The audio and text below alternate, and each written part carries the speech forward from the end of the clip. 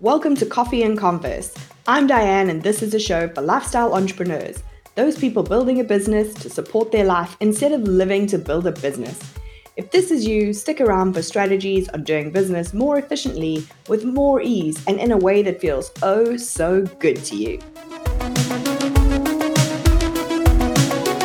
Hey, well, it is a new quarter, and so I'm seeing loads of things on the social medias and the interwebs about new goal setting and 90-day plans and Q2 revenue and, how to plan your content, etc. And I wanted to take a moment to just reassess how we do planning. Don't get me wrong, I am an accountant by profession. I believe in revenue goals. I believe in profit margins. But I think what happens in the entrepreneurial space is we get super caught up in the revenue number and whether or not we've hit it. But the problem with a revenue number is that it is such a measure of the past.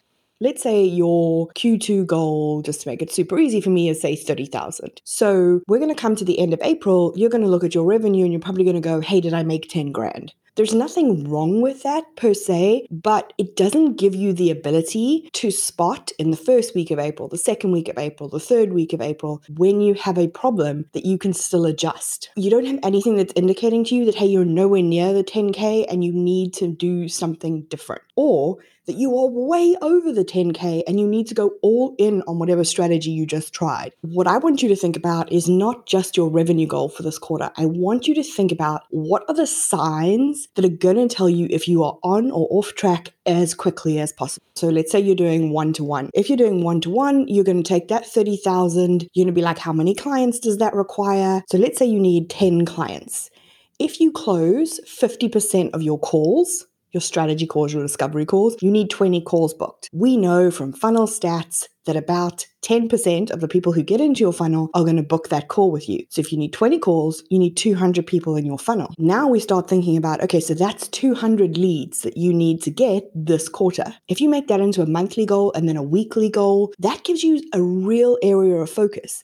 Am I getting those 200 leads? What do I need today to get another lead to get to that call? If you're doing something more evergreen, maybe it's a course or a membership, you are in the same way looking at your conversion, but instead of looking at it from a calls perspective, you know that your evergreen webinar converts at, say, 20%, and you can do that same calculation. And the same goes for your launch, right? If you are thinking I'm going to launch in June, you want to be thinking about, okay, how many people do I need to have on my list now? Normally, of your overall list, you're looking at like a 1 to 2% conversion. So you're not exempt from this. You're then thinking, what do I need to get in terms of leads to build my list so that when I'm ready to launch in June and make that 30,000 of revenue all in one go, my audience is there to support it. And this can really be done for any goal or any strategy that you're employing. We talk about revenue being like a measure of history. We call that like a lagging indicator. It can only tell you after the fact how well you've done. What you want to find is something that tells you immediately or way, way sooner that something's going on. And we call those leading indicators. So you want to keep going from what your outcome is. So let's say the 10,000 of revenue and you want to jump backwards. Like maybe it's calls, maybe it's people who watch the webinar. What comes before that? For calls, it's who's opted in. For the webinar, it's who's clicked on the sales page. And then maybe we go all the way back to where is my traffic coming from? You want to be measuring that very first step in the journey that you see people taking so that you know as soon as possible if you are on track or off track so that you can make any adjustments that you need. And these can be good adjustments as well, right? You could see that you're on track to make 25,000 in April, and you want to be able to pour gasoline on that fire because you can see that it's working. If you just got to the end of April and saw you made 25K, you'd be like, hey, that's amazing. How did I do that? Now let me figure out how to do some more of that in May. And you've kind of missed that opportunity.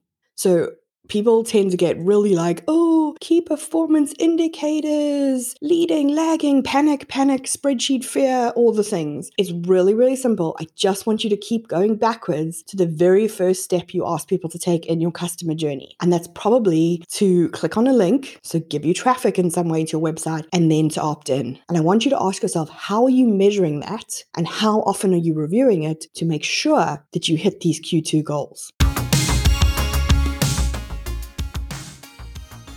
If you enjoyed this week's episode, please head to iTunes to subscribe and leave us a review.